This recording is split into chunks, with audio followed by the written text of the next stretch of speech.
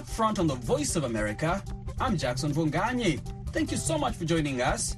The military takeover of power in Gabon, the eighth on the continent since 2020, is raising concerns that democratic gains made in Africa in the last 2 decades could be backsliding. It's from the people or from ECOWAS.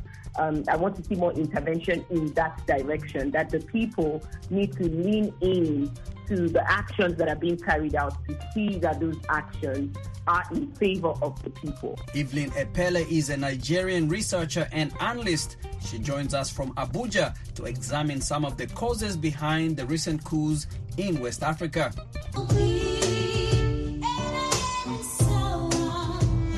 I think we just have to incorporate our own homegrown sound and also factor in different sounds that everyone else can enjoy. It doesn't matter which continent. Ugandan singer and songwriter Irene Ntale on her career and Uganda's vibrant music industry. But first, let's hear from you, our listeners. We asked you to speak on the issue of coups in Africa, some of the causes and solutions. This is what you had to say. First of all, the AU should make possible ways to avoid those coups. Because it's possible they can be avoided. First of all, I suggested, let a president rule for 2 terms, don't exceed in 2 terms. And in case a coup has happened, then the AU should come up with possible solutions. In this era, a .com era by now, we don't expect such scenarios to happen. These were things of when we have just gained independence in every nation. So, from now, we would be having a well-developed political system whereby it comes with ideologies. Sit down, analyze the issue, and solve it politically, not just to go to look where guns are, and now you come up and say, now I don't want this one in power, it should be me. No, it is not the best way to do in this era. 20th century, no. I think it is the state of these leaders who are overstaying in power, and they don't give room for other leaders.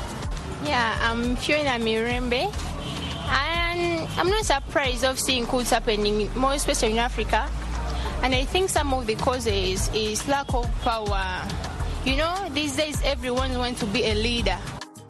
I'm Opetun Philbert. I'm a Pan-Africanist from Kampala, Uganda, one of the districts of Africa.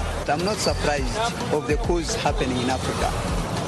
Reason being, the coups don't just come anyhow. Some of them are just planned. And what I think should be done to eliminate the coups in Africa is the African Union, as the body uniting Africa, must bring in what they call term limit. You know, longevity in power is one of the causes of the coups in Africa. Many thanks to all of you for sending in your opinions to our question of the week. This is Upfront on the Voice of America. I'm Jackson Vunganyi in Washington.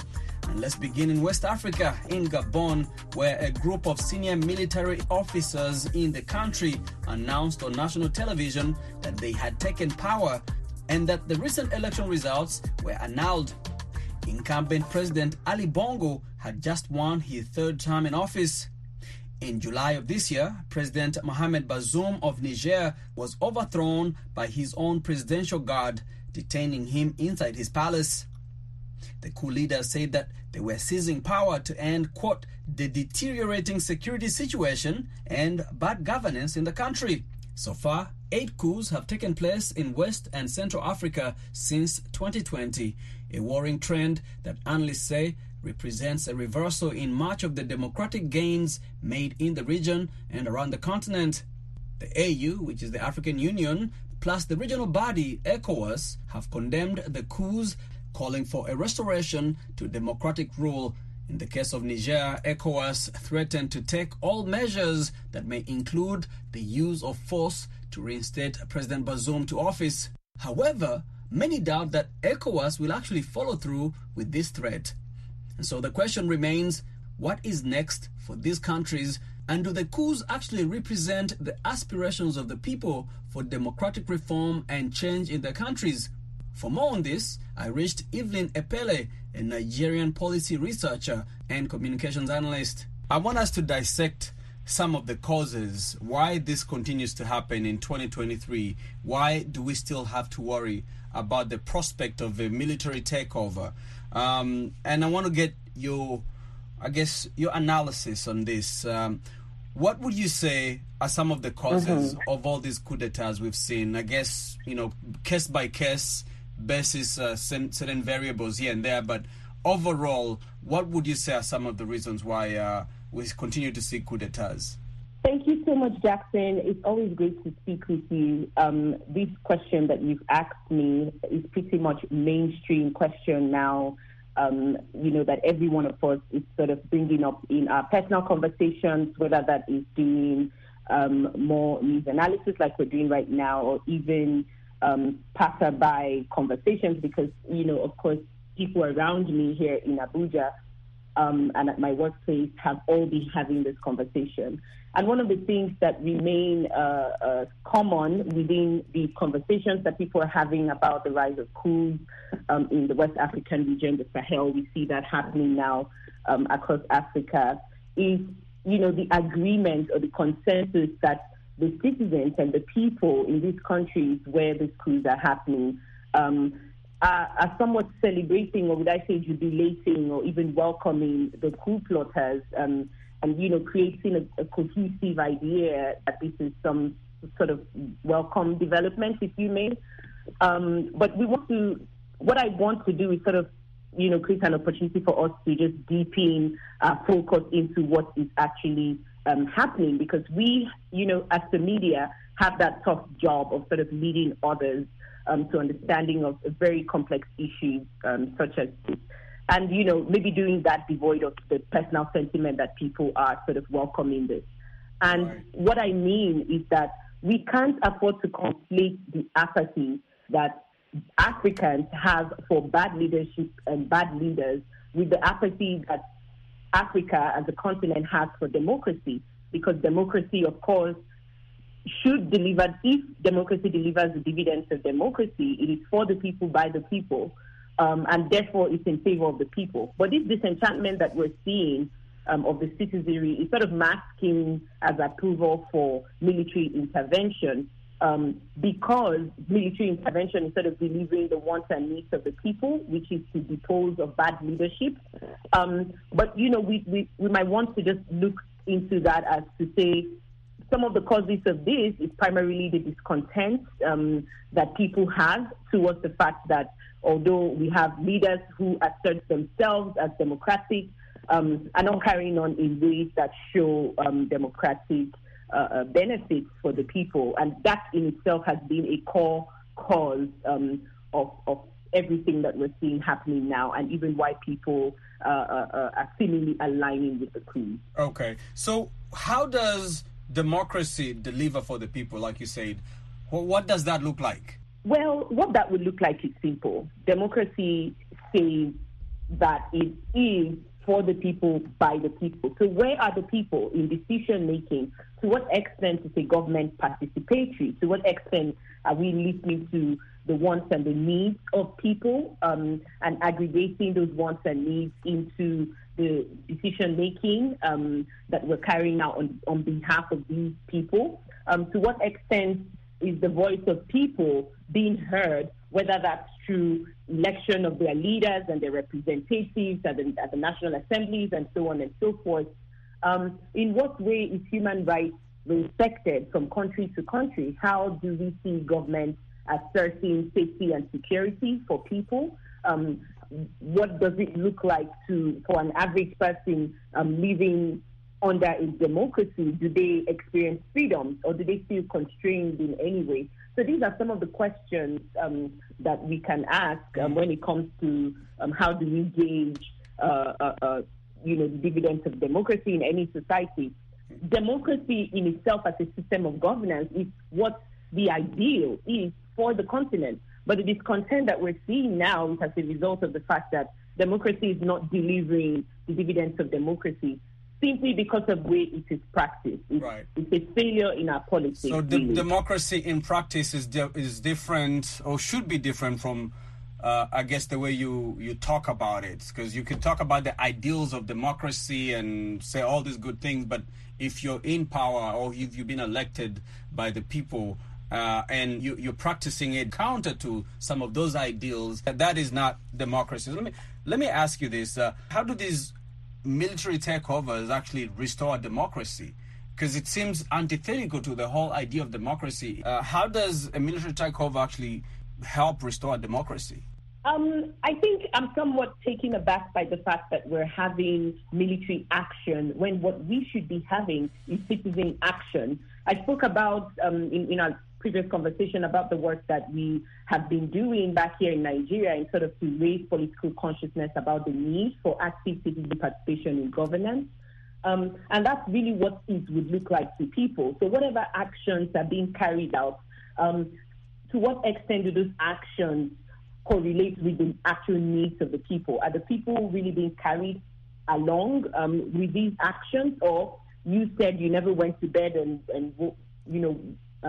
with the idea that this would happen in Gabon. I don't even think that a person living in Gabon went to bed with that idea as well. And that's why we can't just conclude by saying that people are in favor of this because you just woke up and you're celebrating an idea that was never originally yours and wasn't conceived by you.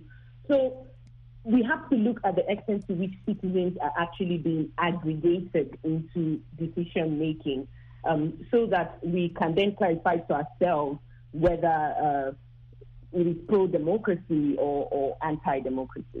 All of these coups we've seen, at least in the last 2 years, are happening in West Africa, and especially so in Francophone countries. What does that tell you?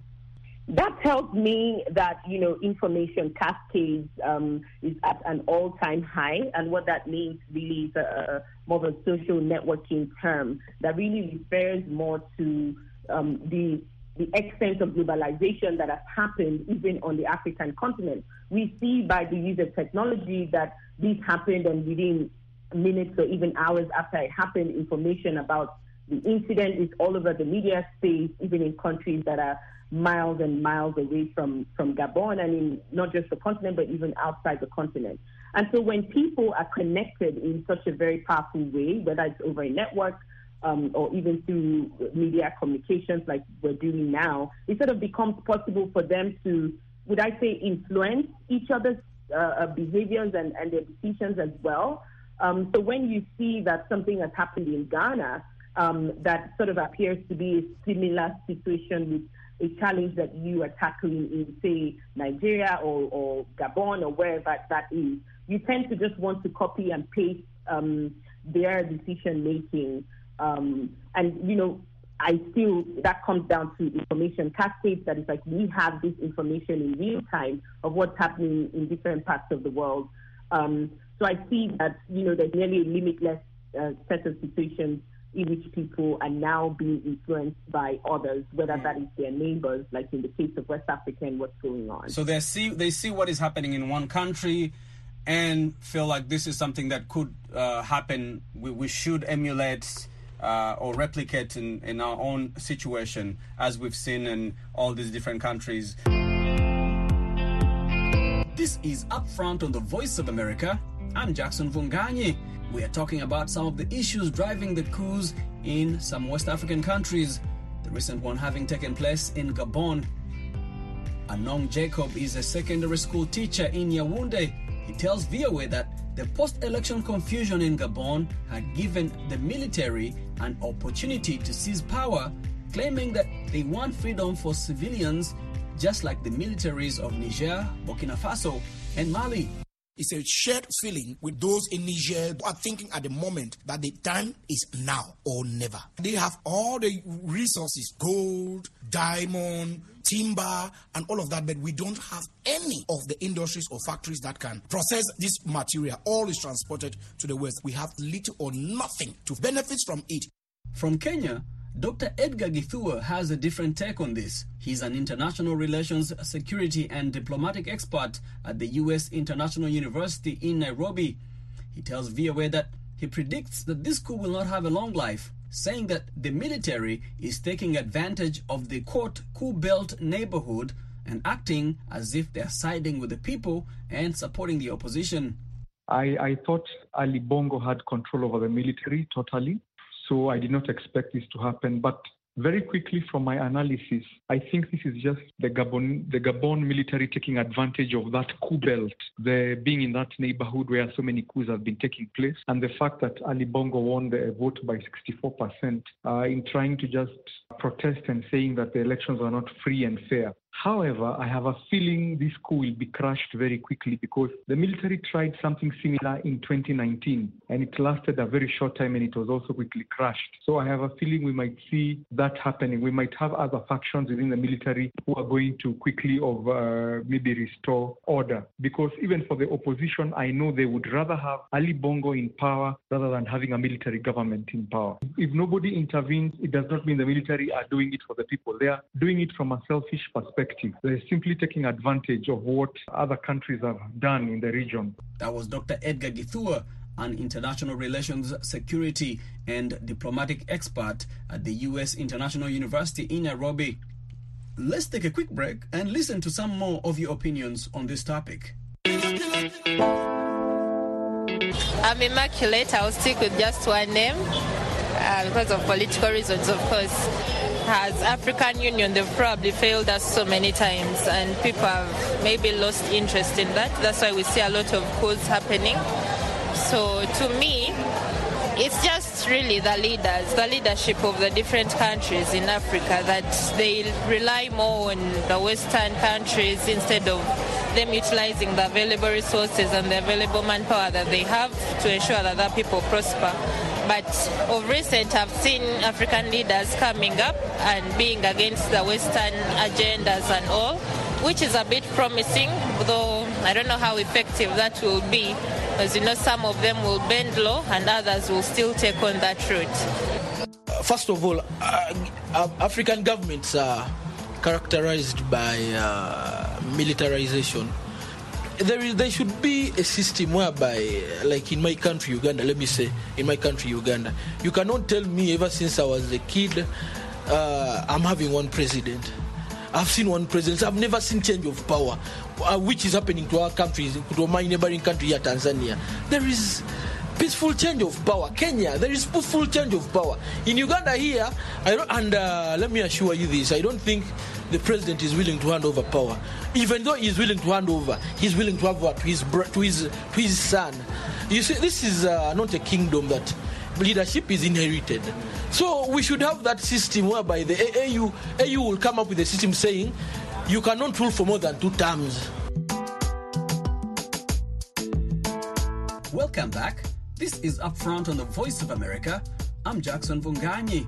We're talking about the recent coups in West Africa. A number of countries in the region are ruled by military juntas amid a rise in coups deposing civilian leadership. We continue our conversation with Evelyn Epele, a Nigerian policy researcher and analyst. Now, Evelyn, how do people win if the coup d'etats are actually driven by the military? It depends on how you're describing winning. Are you describing winning based on the fact that people are sort of jubilating this? Right. Any sense of ownership that comes on the part of the people, where we see people sort of expressing consensus on the idea or sort of expressing agreement with the idea, comes as a result of the fact that people, African people, are sort of, more relatedly sick and tired of leadership in Africa that does not deliver on the dividends of democracy. And so anything that looks like a halt to that trend would then appear as a win for the people. And that's why I'm saying that we need to also look into the way we're contextualizing win. It's like we need to be clear on that so that we don't take on new meanings to things that we hold there. Like, who actually is winning in this case? And is there an actual restoration of democracy as we define it? In some cases, we've seen countries where leaders have been in power for such a long time, say Gabon, where Ali Bongo's father was in power for 42 years. He was in power. He was about to start his third term. There were questions about, the legitimacy of the elections and whether it was rigged or not. There's been this discussion or argument that even in cases where there's no actual, military takeovers or coup d'etats, that there are other forms of coup d'etats that are happening. If a leader imposes himself or rigs an election, that also really qualifies as a coup d'etat. What do you say? Well, the thing about framing any narrative is that if you come up with a narrative, you can more than assuredly sort of find reasons to sort of back that up or provide support for that thesis statement. But I still want us to focus on the people, because eventually all of these interventions and conversations we're having is supposedly for the people, the emancipation of the people. Earlier, I was sort of pondering on sort of this colonial alignment that we see, because most of these countries were once colonized by the French, for example, so they have sort of a common origin or a common heritage.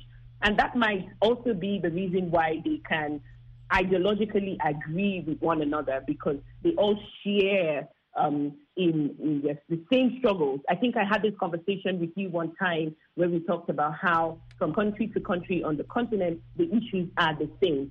So I want us to sort of, apply caution in the way that we are spreading our ideas to cover more broadly all of these new definitions about whether or not coups are a win and so on and so forth, because the people appear to be fragile, in my opinion. People are fragile because they are hurt.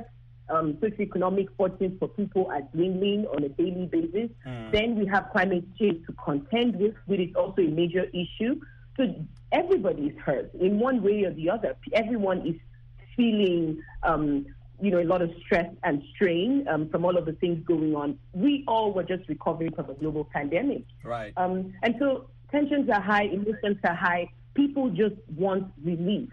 And whatever that might be, whatever that appears as, relief is really just what people want. People really want a breath of fresh air in our leadership that also carries along the people. There needs to be participatory style governance. One way that we can start to tackle what is going on now is even to create room for open dialogue where citizens can pretty much air their views and people share what their opinions are, even if it's even their personal sentiments. And then we can aggregate all of that together and see what works for us and deliver solutions that actually work for African people, because that is the basis of the conversation, and that's where the conversation should go towards, which is development. People want growth and people want development.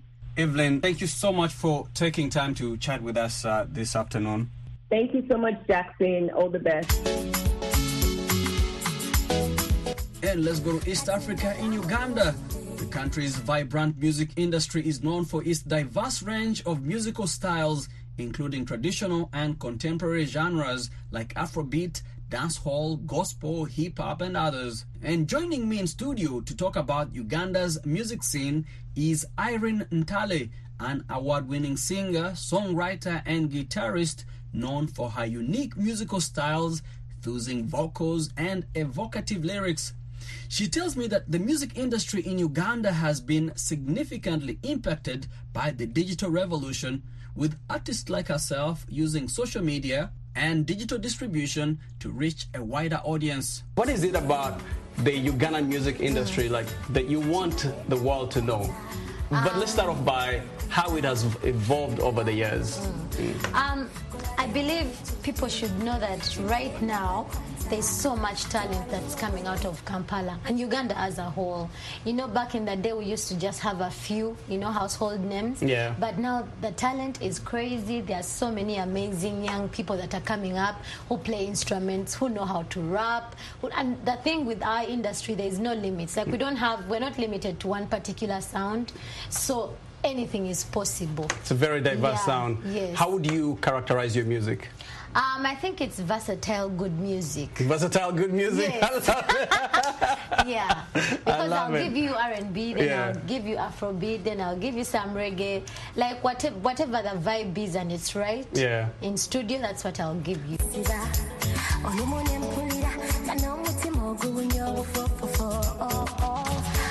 What's the song that put you on the map? I mean, you gave us a little history of how you started in church, part of a little rock band in Kampala, singing gigs here and there. What's the song that finally established Irene Ntale as a household name in the Ugandan music industry? That song has to be Jovera, Jembeda. I believe that song changed my life. Yeah. Can you sing us a couple of lines of that? Okay. Sabe katondera chikoze nakuleta lelo nkufunye owa boda boda mutagende tutambule owompeke Jovera jembera nakanamba konkalina Jovera jembera manyina kasiko wovera. How have you been able to maintain your relevance in the industry that is so versatile, that has these young people coming up every day, new sound, social media? For me, mainly, I believe being, first of all, accepting who I am and the kind of talent that I have, just accepting that they can only just be one Irene Ntale, and that is the flavor that I can bring, my own flavor. Your own path. Yeah, my own path to the industry. Of course, there's so many people that you listen to and you're like, oh my God, that's amazing. So I pick what I can just to better my craft. But what has helped me stay grounded and rooted is just knowing that it is me, this is my path, my own time, God's speed.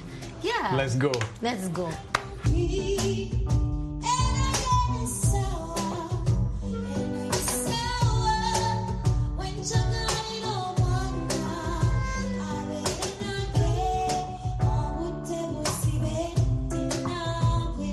So how are things evolving for you? How is your career looking? What are you looking forward to?